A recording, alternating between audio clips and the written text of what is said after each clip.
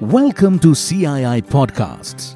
Hello, everybody. I'm Vasudha Venugopal. I'm political journalist with NDTV, and this is the first of UNDP CII podcast series centered around India's G20 presidency and the expectations. The first episode is on climate action and environmental priorities for India. It's a personal favorite because every time you think about environment, there are these jargons and technical terms that get tossed around. Who are these environmental refugees? What is energy efficiency? And, so on and so forth. So we have with us Mr. Ashish Chaturvedi. Sir is basically the head of action for climate and environment, UNDP India. He specializes in climate change mitigation and adaptation and environmental policy. Thank you, Ashish, for joining us. Thank you, Vasudha, for having me on this podcast. Sir, I was reading some of your articles and I was, it was sort of a learning experience. So I'm going to start with the very basics. We keep hearing people from the UN and also the UN Secretary General talk about climate action. And recently, when he said that humanity is on ice and that ice seems to be floating away, it seemed very serious and alarming. But our populations across the world and countries taking climate change seriously? And most importantly, what are the unnoticed consequences of climate change that you can talk about? Well, it is indeed a grave crisis, Vasudha. We are almost in an existential crisis. So, of course, the Secretary General's call and also the urgency that he has emphasized several times is well understood and well appreciated. If you look at what's happening around us, in the last half century, the rise of temperature is unprecedented as compared to the last 2,000 years. Just imagine, so the challenge that we are in right now is quite remarkable. So it is akin to an existential crisis. Now just imagine the consequences of a temperature rise like that, the unprecedented temperature rise.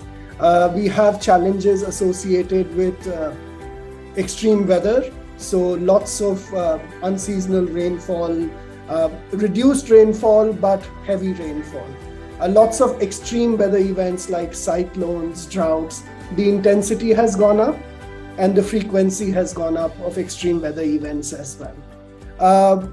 The Paris Agreement actually talked about, which came out in 2015, it talked about a temperature rise of 1.5 degrees by the end of century, right?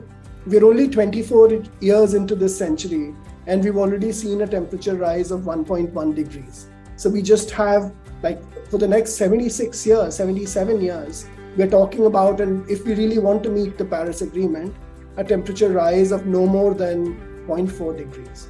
So, and that is an immense challenge for all of us.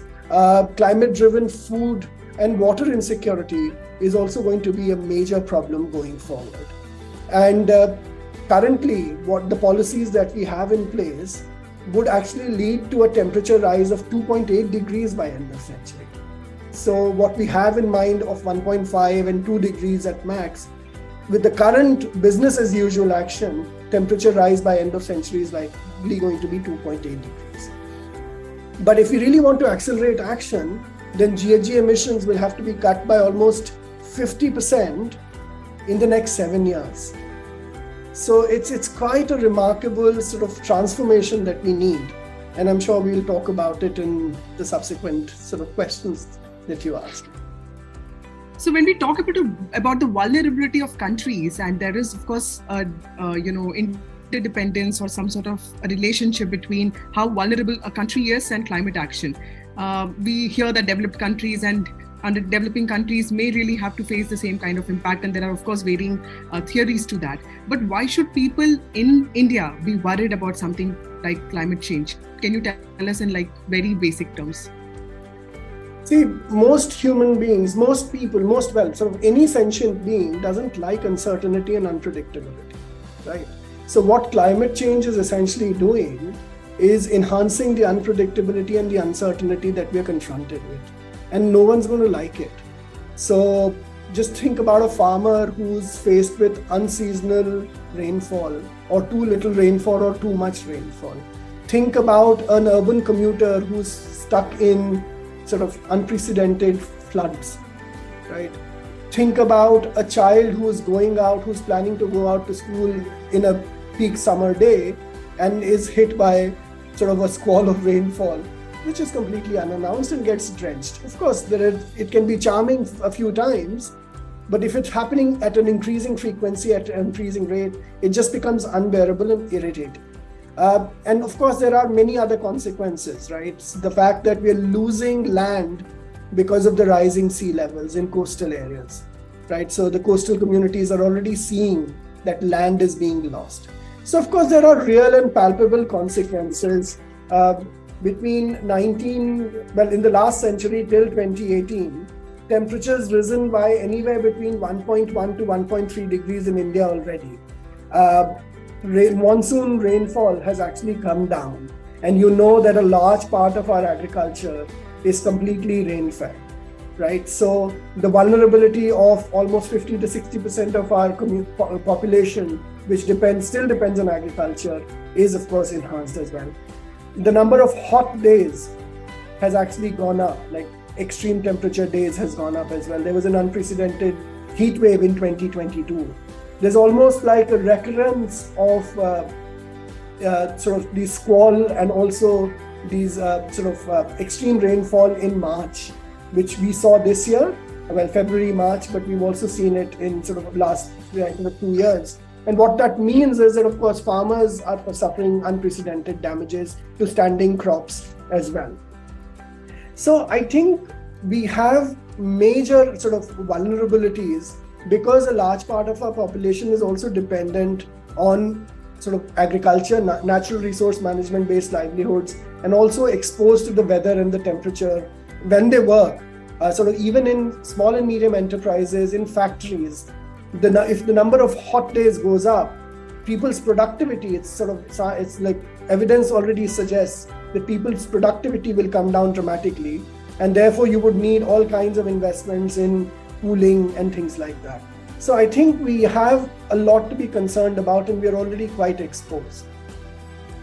Ashish, how do you rate or how do you see India's efforts when it comes to promoting sustainable development? Are we doing enough to counter climate change?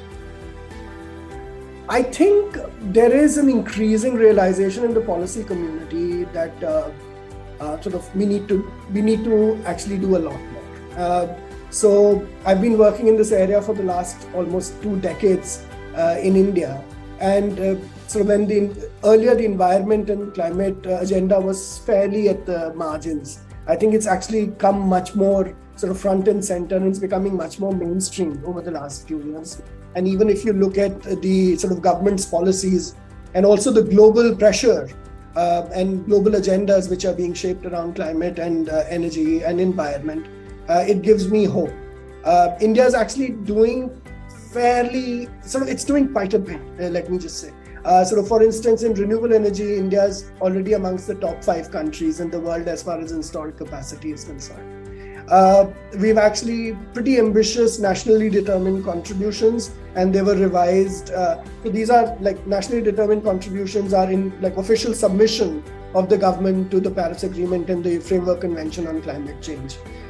So the earlier sort of targets were like intensity of GDP to be sort of 33 to 35% reduction in emission intensity of GDP was 33 to 35% reduction. Now it's already been enhanced to 45%. Earlier, the electricity from renewable sources, the target was 40%. It has been enhanced to 50%.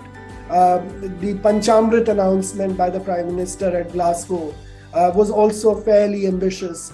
And of course, India also kind of developed and submitted its low emission development strategy at COP27 in Egypt. So this is all within India, but India is also doing its bit globally. So for instance, the International Solar Alliance, which India and France kind of co-developed and co-led, is sort of a great initiative to push solar agenda, energy access agenda, cleaner energy agenda, sort of within in the global community, but also in places like Africa. The Coalition for Disaster Resilient Infrastructure, which is another initiative of the Government of India, is sort of a marquee initiative on the adaptation side, because we know that a lot of infrastructure is at risk.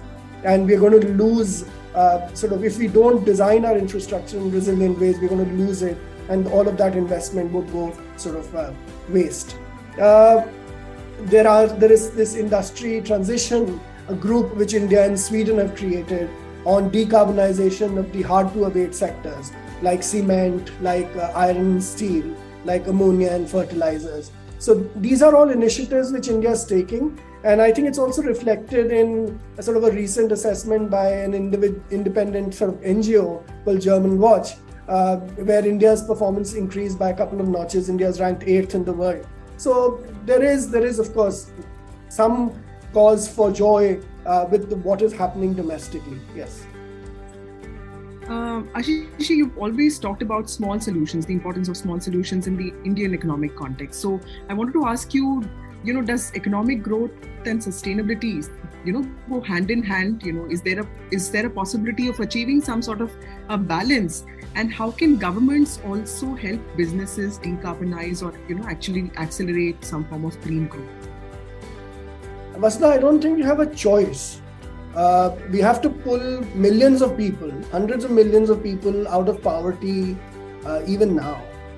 There are almost 600 million people globally, more than 600 million people globally who don't have energy access even today. So we have to grow, and we have to grow sustainability if we want to if we have to keep our planet safe, and if we have to pull people out of poverty. So I don't think we have a choice. And there are solutions available. I don't think it's a dire situation where we actually don't have solutions which allow us to meet our environment and sustainability goals and growth goals together. For instance, I'm a big fan of, as you said, small solutions at the a community level. For instance, community-led waste management allows you to create jobs, several jobs, hundreds of thousands of jobs can be created in community-led waste management projects. They're of course good for the environment. They they allow us to be much more sustainable going into the future, and can, if done well, if organized well, can actually be really good for biodiversity, for nature as well, right? Because if you actually do very good composting, you can actually use that for your agriculture purposes rather than using synthetic and chemical fertilizers. So circularity at an economy-wide level, like how to close material cycles so that you're not generating as much waste as you would have in a non-circular linear world, is another example which has clear synergies between the environment agenda and the growth agenda. Renewable energy is another one, right? So you're creating lots of jobs, potential to create lots of jobs. And of course, depending on how you're doing it, in terms of whether you're doing it in a decentralized manner or you're creating utility levels solar, all of these options will create jobs, will also lead to better environmental impacts, but also create growth opportunities. And I think we have, India is already looking at these rewards through the production-linked incentives in the renewable energy sector, for the electric vehicle manufacturing sector, for mobile phone manufacturing sector. So I think there are green shoots, but we really need to be much more focused and concentrated. And this is where the role of government comes in quite systematically and prominently. Governments can give very strong signals to markets by saying that, okay, we really want to push the agenda of green growth. You can actually have industrial policy which is by design green. For instance, how much investments are you going to make in green infrastructure as compared to regular brown infrastructure, for the lack of a better phrase. So there are options, and governments can do it. Governments can also give very strong signals to the financial sector to look at their own portfolios. And the government of India has already done that through the BRSR reporting and the new push on ESG. But I think there needs to be sustained input. And I someone who's working in this sector, I believe that this pressure is there. It's just that, and we are actually at the cusp of where you could potentially take off if there is enough political will. And I think this is where governments domestically and at the international level come in pretty strongly. So tell us how does India's G20 presidency actually contribute to global efforts in addressing climate change or climate-related issues, and how can the government actually mobilize funding because climate finance is a big issue, and how can the government actually mobilize funding when it comes to addressing climate adaptation issues, and how is UNDP supporting this effort? So, well, there's several questions in this one question that you've asked. So let me start with sort of what's India doing as a part of its G20 presidency, right? So the environment and sustainability agenda is actually quite liberally spread out over several working groups as part of the Indian presidency. So for instance, the Environment and Climate Sustainability Working Group has prioritized the blue economy, a circular economy, and sort of biodiversity, land restoration, and water, natural resource management. So these are all areas where significant action within India has already happened, but several G20 countries have done path-breaking efforts. So this is a good moment to consolidate and give a signal to the global community, also to the financial sort of markets, because G20 countries control 80% of the GDP. They're also sort of almost 75 to 80% of global emissions. So I think this is a good signal if we kind of consolidated our messages through the sort of, whatever comes out as a result of the sort of the G20 process. So that's just one working group, right? The Environment and Climate Sustainability Group. There is the Energy Transition Working Group, which is looking at grand transitions in the energy space. Talking about just energy transition, looking at fuels for the future. Then there is the DRR working group, which is being set up for the first time by India, looking at how sort of if climate change is sort of changing the profile of extreme weather events, then what innovative instruments do we need to use? What are the financing instruments for DRR, and so on and so forth. Then, of course, there is the Sustainable Finance Working Group, touching upon the finance part of your question, which actually is looking at climate finance, how to mobilize additional climate finance, but also looking at all kinds of innovative instruments like climate budget tagging and developing of climate finance frameworks at national levels. And of course, there are a lot of other engagement groups like the B20, like the Youth 20, which are all talking about environment and climate sustainability sort of agenda as a part of the G20 presidency. And all of this is, of course, going to culminate into the leaders' declaration. And hopefully we will have a strong leaders' declaration, which brings the sort of discussions in these different working groups together. Sort of as a part of our sort of work in India and globally as well, UNDP is the sort of host of the Sustainable Finance Working Group. We serve as the secretariat of the Sustainable Finance Working Group, but we are contributing to all of the groups that I mentioned, including and also the Digital Economy Working Group and several other engagement groups like the Youth 20, like the B20. So our contribution, of course, is in a lot of these spaces. And we really believe that if we can actually build consensus around some of the issues that the government of India is pushing, including the very important topic of lifestyles for environment, which is a flagship priority of the government, we believe that if we can actually build consensus around it, it will be a big push to the momentum which is already there, building up to the sort of the G7 presidency of the Japanese G7 presidency, and also the upcoming COP in UAE. So these are important years. There is the SDG summit in September as well. So this is a very important year. We're right in the middle of the SDG sort of achievement period. 7 years to go. 7.5 years have already elapsed. So I think it's important to really take stock and push as much as we can. And the Indian presidency comes at a vibrant, like a sort of opportune moment. And finally, so I think that my final point on this is that the Indian presidency is also part of this troika, right? So the Indians took over the presidency from Indonesia and will hand over the presidency to Brazil. So this is the first time in sort of several years, first time since G20 started in 1998, that 3 developing and emerging economies are taking over the presidency sort of consecutively. So I think the Indian presidency is also quite mindful of the Troika's role in pushing the Global South's agenda. And sir, my last question, and of course my favorite one, there's also a public discourse happening around climate change, right? Why should I use menstrual cups instead of, say, sanitary napkins? Or why should I eat millets and how is it going to help the environment? So what are the out-of-box ideas that you keep hearing about, and how can individuals actually make a difference to environment? Well, I think so. If I think about this question, I struggle because I think we're not even able to implement our in-the-box ideas, let alone out-of-the-box ideas. So, for instance, very simple things like thinking about the environment. Like for me, an individual's greatest contribution in this space could be tracking their bin.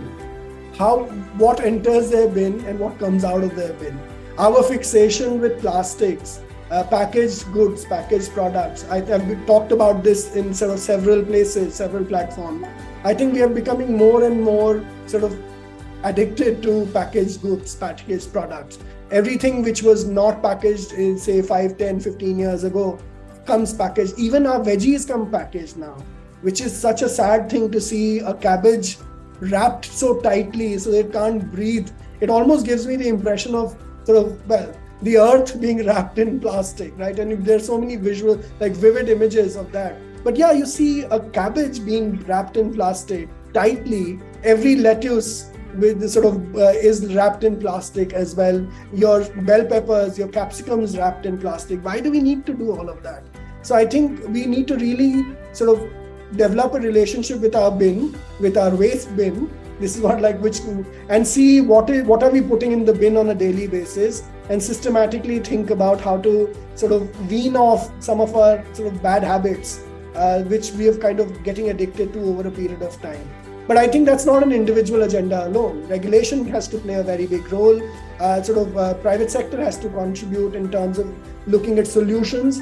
And there are solutions which are available, for instance, refillable packaging or refillable sort of boxes for your groceries and for other kinds of things is very important as well. In terms of the big out-of-the-box idea, I would say one thing that I really find interesting is the gap between action and intention, right? So a lot of people have very good intentions, but what is stopping them from taking action?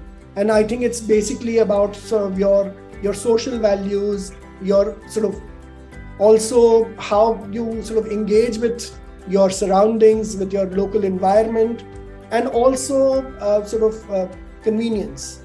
And finally, of course, prices, right? So is a more sustainable choice more affordable? If we really want to have transformative change, I think we need to make sustainable choices more the default options, more much more cheaper than they are currently for large-scale adoption. And I think this is going to be our grand challenge going forward. So I am not, I haven't given you one silver bullet, but I don't think there is a silver bullet. I think there is a menu of options that we need to explore. And I would there are, for instance, several technologies which have been identified already. And if we can actually even implement the top 5, we will actually, at scale, we would solve significant amount of problems in this in the world. And I think we should really be pushing for that rather than trying to find one silver bullet. So that was Ashish Chaturvedi, Head of Action for Climate and Environment, UNDP India, stressing on the importance of not just small solutions and community-led solutions, but also the importance of a larger policy framework and regulations, and of course the gap between intent and action, which I think is very important. So also talked about green shoots in India's policy when it comes to the green agenda, and how a lot more needs to be done. Thank you, sir. Thank you, sir, for talking to us. Thank you, everyone listening, and keep watching this space. We have a lot more coming up soon. Thank you very much. Thank you so much, Vasudha. Thank you for listening to CII Podcasts.